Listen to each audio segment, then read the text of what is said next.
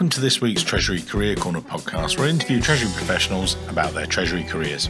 Each and every week, I talk to them about how they've built their careers, where they are now, where they see both themselves and the Treasury profession going to next. Let's get on with the show.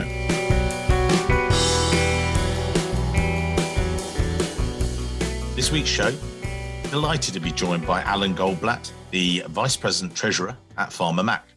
Now, Farmer Mac, for those of you who don't know, is the Federal Agricultural Mortgage Corporation, commonly known as Farmer Mac, stockholder-owned, government-sponsored enterprise, or GSE, as it's known in the US, created by Congress to improve the availability of credit for and long-term credit for America's farmers, ranchers, homeowners, businesses, and communities.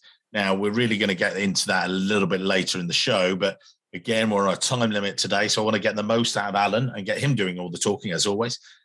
Alan, if you would take us back to the beginning of your career. I know we've got some interesting moves through, more recently government and everything else. But before that, you originally qualified, you did your degree, and then talk us through from those days, and then we'll walk through and get more information to come up today. Over to you, sir. Well, thank you, Mike. I really appreciate being on your show. My background starts with I was a chemical engineer and worked in the oil industry, and quickly realized that, what I was really interested in was the economics of running an oil refinery versus, the actual engineering aspects. And so I went to business school, the Darden School at UVA, and it was there where it opened my eyes to what the world of finance was really all about. I felt it was something I was missing along the way in my prior career studies. So with my MBA, I went to work for Mobil Oil and started out in the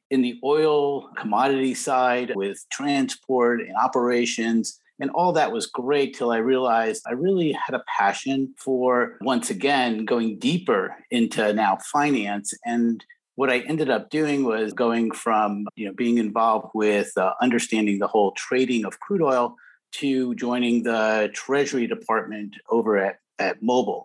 And that's where I really got exposed to the capital markets, swaps, derivatives, and all new things that were happening.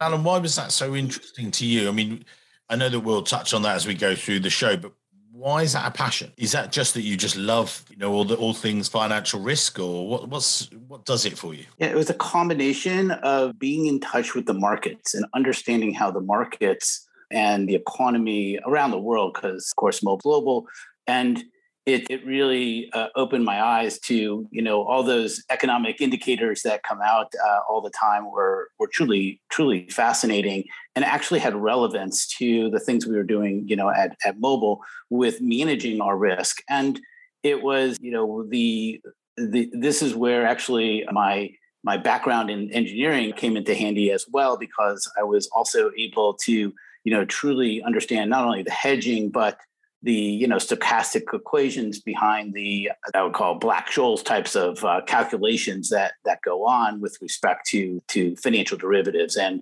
we were definitely very, very, very involved with understanding that whole aspect. So I would say it was interesting because it was a combination of a number of items within my career that all came together when I was at Mobil. And again, interesting working within that kind of industry versus some of the other things that you've done. Obviously big numbers, and I've spoken to a number of people at the, similar like the Shells and everything else. But did you feel that you were making a real difference, or how did, it come about that you thought, right, it's time to make the next move? Or how did it come about from there?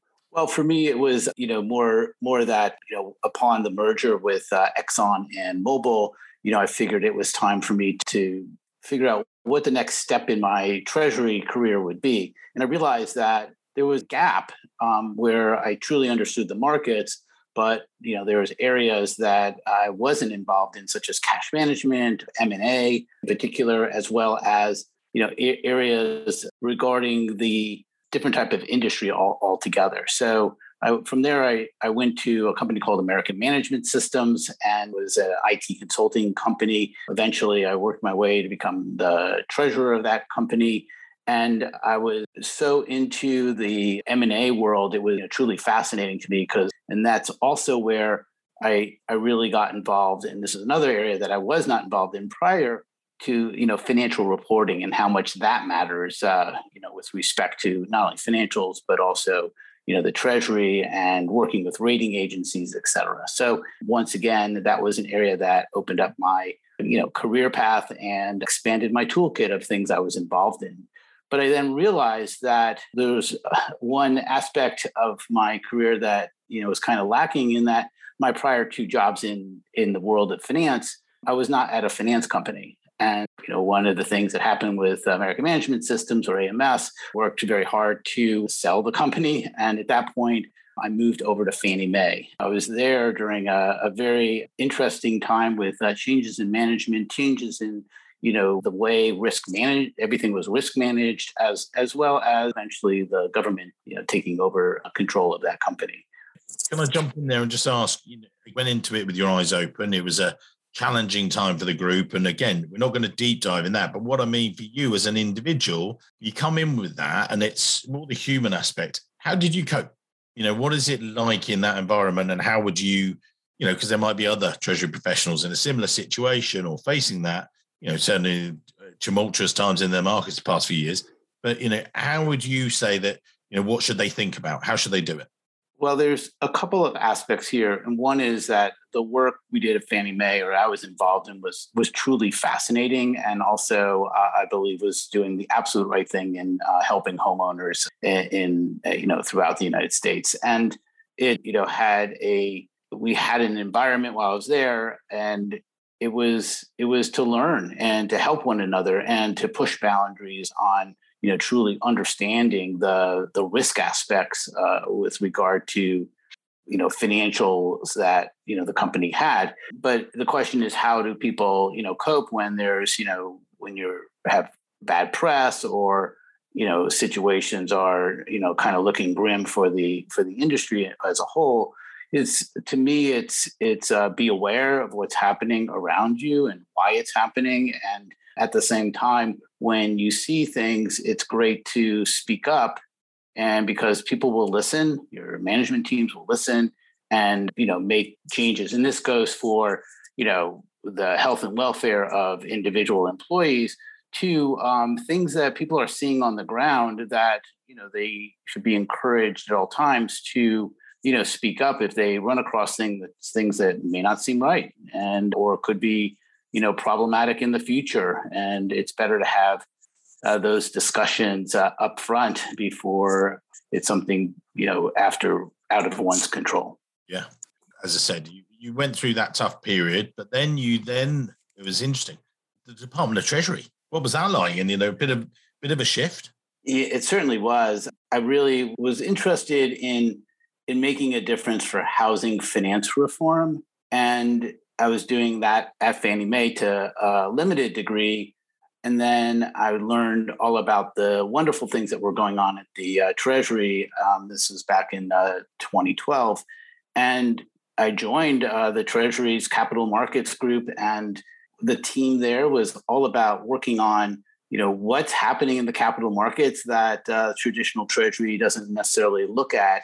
And it was make a difference for policy, as well as, really dive into, merging items. And, so for the most part there, I was very much involved in the housing finance reform, learning all about it and trying to make a difference there. And then also, while I was there, it turned out that there was a need to really focus in on risk managing or understanding the student loan portfolio that the Department of Education manages, but it's funded by Treasury. So it was very interesting to be very, very much a part of, certain efforts that went on that, truly made a difference for, student borrowers. What was it like? You'd gone from that, some exceptionally corporate environments, so very much public companies and everything else. And then you're in that, and you and I talked about this. So, I'm looking back at my notes and things and thinking how different that was. Did you find it a different way of being or acting within the job itself? Because you were sort of giving back to the, the student loan portfolio and sorting those things out and stuff like that. How did it feel differently for you as a Treasury professional, would you say? I learned quickly, and this is something that is not spoken about too much, but there's a fundamental difference between a private industry, or whether or not it's public or private company, but industry versus the government. And really what that difference is, in a nutshell, is that in an industry, basically the corporate management can do anything they want as far as investments, as well as building out their company in the ways and into the market, unless there's a law against it. The difference when you're in the government is that you can do anything you want as long as there's a law or regulation permitting and funding that activity. So it's a fundamental difference, because many people would come to the Treasury out from the outside and say, oh, the Treasury should do X, Y, Z, sponsor this program and that, and it may be a great idea. But if we don't have the authority to do so, then it doesn't quite happen, or it happens in a delayed fashion because until the funding gets appropriated.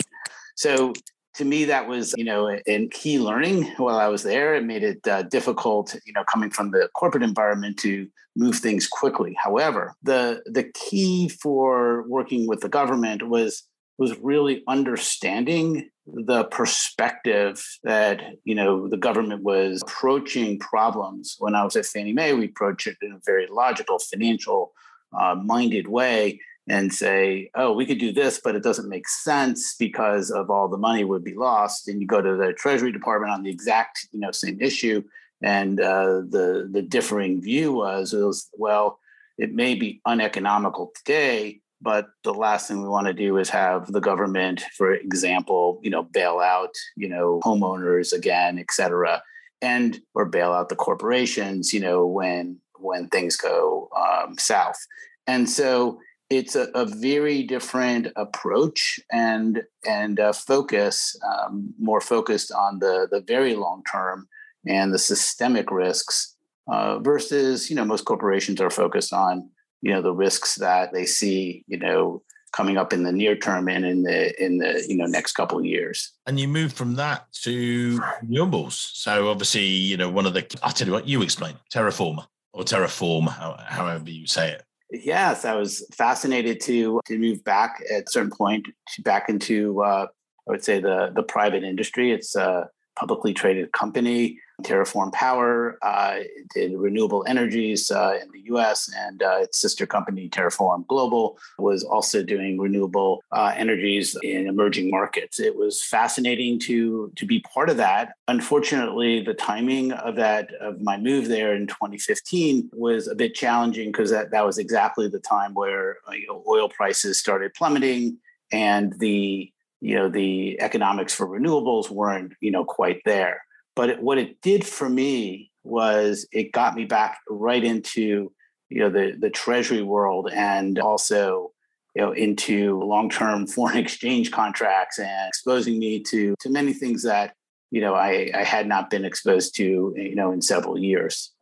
I then realized that an opportunity came about that to become the treasurer at Blackboard, and Blackboard is an ed tech company. And, I was there for 4 years. And, even though I was not that close to the quote unquote capital markets, being a treasurer for that firm was truly for me, career building in many ways. Once again, I got involved in areas as the treasurer in item or areas or focuses that I would not necessarily have, hadn't encountered before. Some examples are, running the procurement, running, the insurance program. And also I got involved in accounts receivable. And these are things that, treasurers typically don't get involved in. But what it did for me was, in addition to all the treasury work that one would have, it really helped me, more fully understand the finance function. And the final thing, at Blackboard, it was a company that also had to do quarterly reporting, and I was the person handling all the investor relations with our debt investors.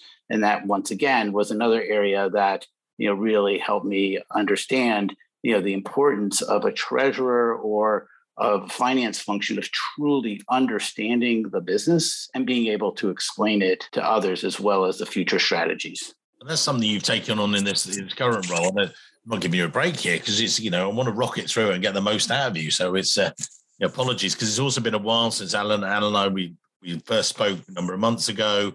And as I explained to my colleague, I was saying, I really want to get him on the show. And I know that you've been very kind to give us your time, but I know that there's some other great nuggets there. And what I was going to say, so you then made the move to Farmer Mac, which again, explain what Farmer Mac does. I did my research, but you then described it to me when we first ever spoke. And I was like, oh, right, okay. And I said, well, why do you do this for all the farmers? Or can they not just go to the bank and get a loan? And you were sort of explaining it very well to me as a newbie to the sector as such. What is it? Who is it? Why is it important, would you say?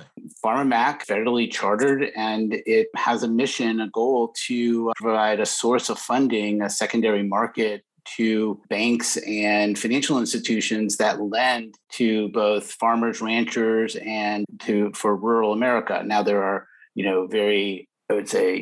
very specific areas that we can invest in.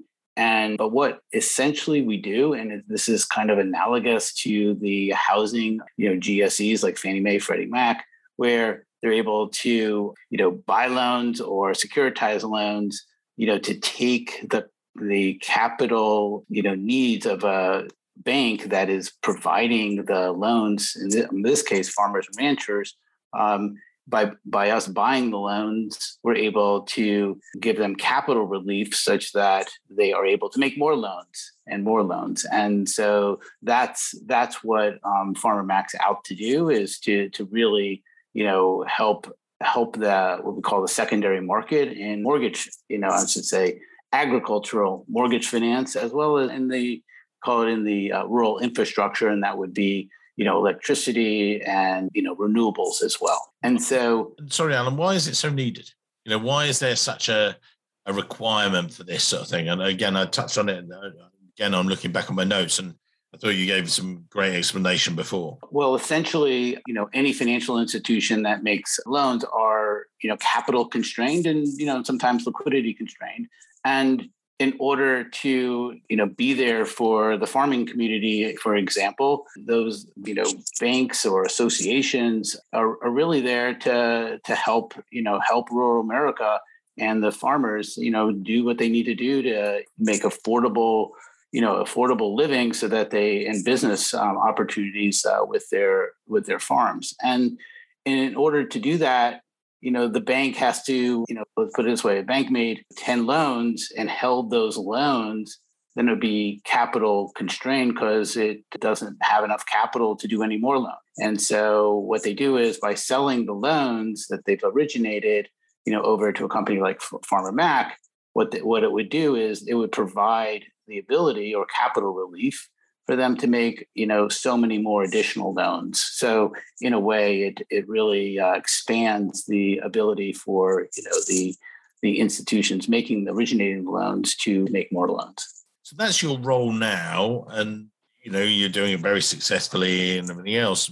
Where do you see Treasury developing? I know that, when I originally connected with yourself, it's because I know that you'd done some speaking at some of the conferences and, virtually and, one day we'll get back to the real world. We know this. But before then, what are your do you see the areas that Treasury should be thinking about now and the future and post, as we move slowly, stumbling out of the pandemic and everything else, Rabbi, what do you think is important? Where do you think, be focusing efforts for Treasury and things? The term Treasury is kind of interesting. Particularly what I've seen over time is everyone defines, the Treasury a little bit differently. And I like to look at it, in its most broadest sense. And that is professionals that are in a Treasury type organization. For me, what's important is to continue to move forward in many, many aspects. And, there's of course the challenges of working, moving away from spreadsheets and onto, systems that you can have, really good controls, and it takes away the manual aspects, out of the work that so many people in the Treasury departments are involved with. And it allows them, individuals to really, do more as opposed to just spending their time, ticking and tying numbers, which unfortunately, when you're moving cash, it's very, very important. But having technology, as a partner, it really can make one's life not only easier, but it enables one to spend a lot more time focusing on, what are the risks and potential new things that are coming down the pike. And so when I think of Treasury, it's not just IT, improvements and enhancements. It's really, from my perspective, it is imperative that folks in Treasury should know the business that they are in. It's very easy, and this goes probably for all finance positions, how important it is to truly understand, what is the business and what do we need to be prepared for? Because if the business does something different or unusual, you want to be in the Treasury area in particular ahead of the game, so you're prepared for what's coming. How do you encourage that in your team? You guys are very busy in Treasury as always, and lots of stuff going on. But how do you then I was talking to a couple of clients recently, and they said, that they are focusing on that bigger picture, and they're trying to get some of their team. But some of them are getting it right, and they're getting out to the business alongside their day job. But trying to handhold their team and say, look, you really need to understand the business to help the business. How do you think? Certainly, how do you do it, or how do you think any other treasurer also needs to, focus on the business and helping, the different people out there? Yeah, that's an excellent question. And my role as treasurer is one in which I am involved in, many of the strategies that, the business is undertaking or planning to undertake. And it's my role to make sure it gets disseminated in an appropriate manner to my team members so that, they are aware of what's happening. But it doesn't always come, top down. A lot of times, because the Treasury team members, at least on my team, are also working side by side with, remotely, of course, with many of the members of other teams within the company, not just finance. They are learning about things too. And it's this dialogue and this openness where if something new is happening, it's not necessarily only impacting their area, it may be impacting others. So I encourage my teams to, bring it up to talk about it so that because of what may be impacting one area of Treasury may also be, big impact on another area or finance that we're not aware of. So it's having that engagement with one's team to make sure on a regular basis, to make sure that, they're aware of the things I'm seeing, but at the same time, the rest of the team is aware of what others are seeing. And before we get to the end of the show, and we'll talk later, get to the top tips. But just before that, and just as a sort of semi-springboard from what you've just said there, it's incumbent upon them to sort of reach out to different businesses and try and help them with the different challenges they face. What are the challenges that are on your mind? What's keeping you awake at night? What are you thinking? Guys, we need to be thinking about this for the future. Again, this is sort of advice for those listeners today. Sometimes on the podcast, we talk about junior guys and what they should be thinking about, but maybe round table type fashion with other treasurers. What would you say is key, that people need to think about? Again, Alan and I spoke before the show, and then one of my clients, we talked about cyber warfare. That's a big thing for him and his business, but what is, what are you focusing your attention on that you think maybe other people should also be thinking about, would you say?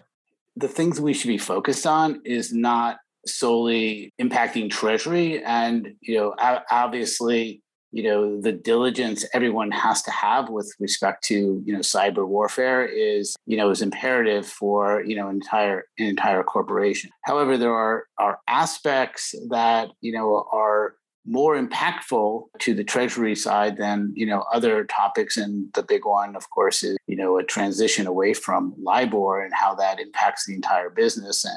And that's been something that has been a true focus. And the point about that is, it's an example of something that's emerging when it was emerging, a couple of years ago, of how to transition away. It's best to start, understanding that really early, as opposed to trying to jump in today when we're way down the path of the whole LIBOR transition. And I just use that as a simple example that it's the earlier that one gets involved in different aspects of preparedness for the future, to me it's the best way. It's like folks who if you hear about things like cryptocurrencies, there's a lot there to really learn and dissect and understand, and the implications, and whether or not it has any relevance to one's specific job, but just being knowledgeable of what's happening around the world with respect to new ways of transactions. I think it's key to truly understand that as well. And as I said before, we're approaching the end of today's show, and we'll put Alan's details and his LinkedIn details in the show notes so that people, if it's right to have them in your network, you can connect with them. If not, then don't. It's fine. It's LinkedIn, so it's a free for all for everyone out there. But joking aside, if there were people out there and they were looking at your background and they look through and say, oh, actually, that's something I want to do, sort of follow a similar path, what advice would you give to people today listening to the show, or what other bits of advice would you give to Treasury professionals out there? We're going through, all the challenges we've had over the past few years, which is top of mind, but what else would you, what the closing pieces of advice would you give to everyone, Alan? Over to you. To me, what really is important for everyone is networking and mentoring. Mentoring folks, if you're in the Treasury field today, mentoring, the junior Treasury team members or people who are not necessarily, in your organization, but establishing the contacts, through networking and maintaining those contacts, over the course of one's career, is truly, truly important, from my perspective. And there's everyone has a different path of how they arrived at Treasury. And it's kind of what shapes one's career in Treasury is not necessarily what you did in the past, but what you learned from your past experience and how you're bringing that, to your present job. And I've been able in many, many, many occasions to draw upon my experiences, in different, work situations outside of Farmer Mac that, has helped me, think about different ways to really make a difference and come up with creative, innovative solutions to, what would have otherwise have been a very challenging, problem to solve.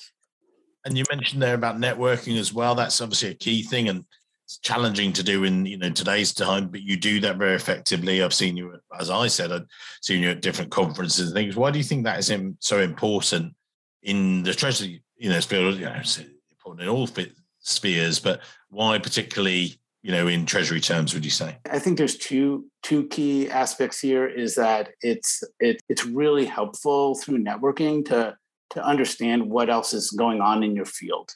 And I don't specifically mean about what jobs are available. Rather, it's more of, what are you working on and what someone else is working on, being inquisitive about, the things that, folks are focused on at various points, in one's career. And, so to me, it's very helpful. And also, through your networks, when you run into a challenging issue or one that you need to talk with people in at other firms or even other industries, just to try to understand best practices, it's great to be able to reach out to that established network that you have to get some advice and from people that you know and trust. It's a lot easier to get those conversations going with folks that you've established a long-term relationship with than the many cold calls that people would get. And it's also the same, oftentimes, you only hear from someone when they're looking for a job. That's okay. But at the same time, building that longer term relationship is key. And one thing you mentioned about, it's challenging to do all this in a virtual environment. I would argue that it is also the virtual environment has facilitated, a lot of networking. It's a lot easier to arrange, time to meet with someone for, a video chat for 30 minutes versus, the traditional way of trying to, find the time to meet and travel to meet for coffee or something like that. I do not mean to minimize the importance of face-to-face interactions. Those are key in and among themselves. However, there are, lots of ways to really connect and stay connected with people, in today's environment. Yeah, just looking back, draw upon your past experiences by, as you say, taking a step back and looking at things and considering it and things. We've got the networking, we've got the mentoring, and I think actually not dissimilarly there. And you mentioned about having that strength of network and building up through virtual. Similar with, I say this sometimes when I do LinkedIn sessions, so that if you've only got 4 or 5 people in your LinkedIn network, you can't really turn to people and get their advice. Whereas, as you say, if you've got that massive bench, you can go, oh, actually, I'll call Bob or I'll call Jane about this, and they can give me maybe a bit of input from their side. So brilliant advice, sir. Brilliant. So amazing. Thank you for your great words there. And well, as I say, we'll put your LinkedIn details in the show notes so you can connect if it's appropriate or whatever. It's been long overdue, and thank you for your time, Alan. I can't wait to see you virtually or really one stage soon. Well, thank you, Mike. I really appreciate being a participant on your podcast. It's truly an honor to be here. So thank you. Thanks. Hello, it's Mike here again. I hope you enjoyed this week's show. If you did, then maybe you want to follow the show or subscribe, depending on where you listen, whether that's iTunes, Spotify, or another great place to listen to the show from. It's totally free and means that you'll be the first to see each and every week when we release a new show. And maybe whilst you're there, you could even leave a quick review. Reviews and ratings are among the most important metrics for a podcast to effectively rank. And as you can probably appreciate, the podcast is a lot of hard work to produce every week. It'd be amazing. Just take, say, 20 seconds, leave a quick review of my amazing guests and their great career stories. We'd really appreciate it. Thanks very much, and I can't wait to see you soon.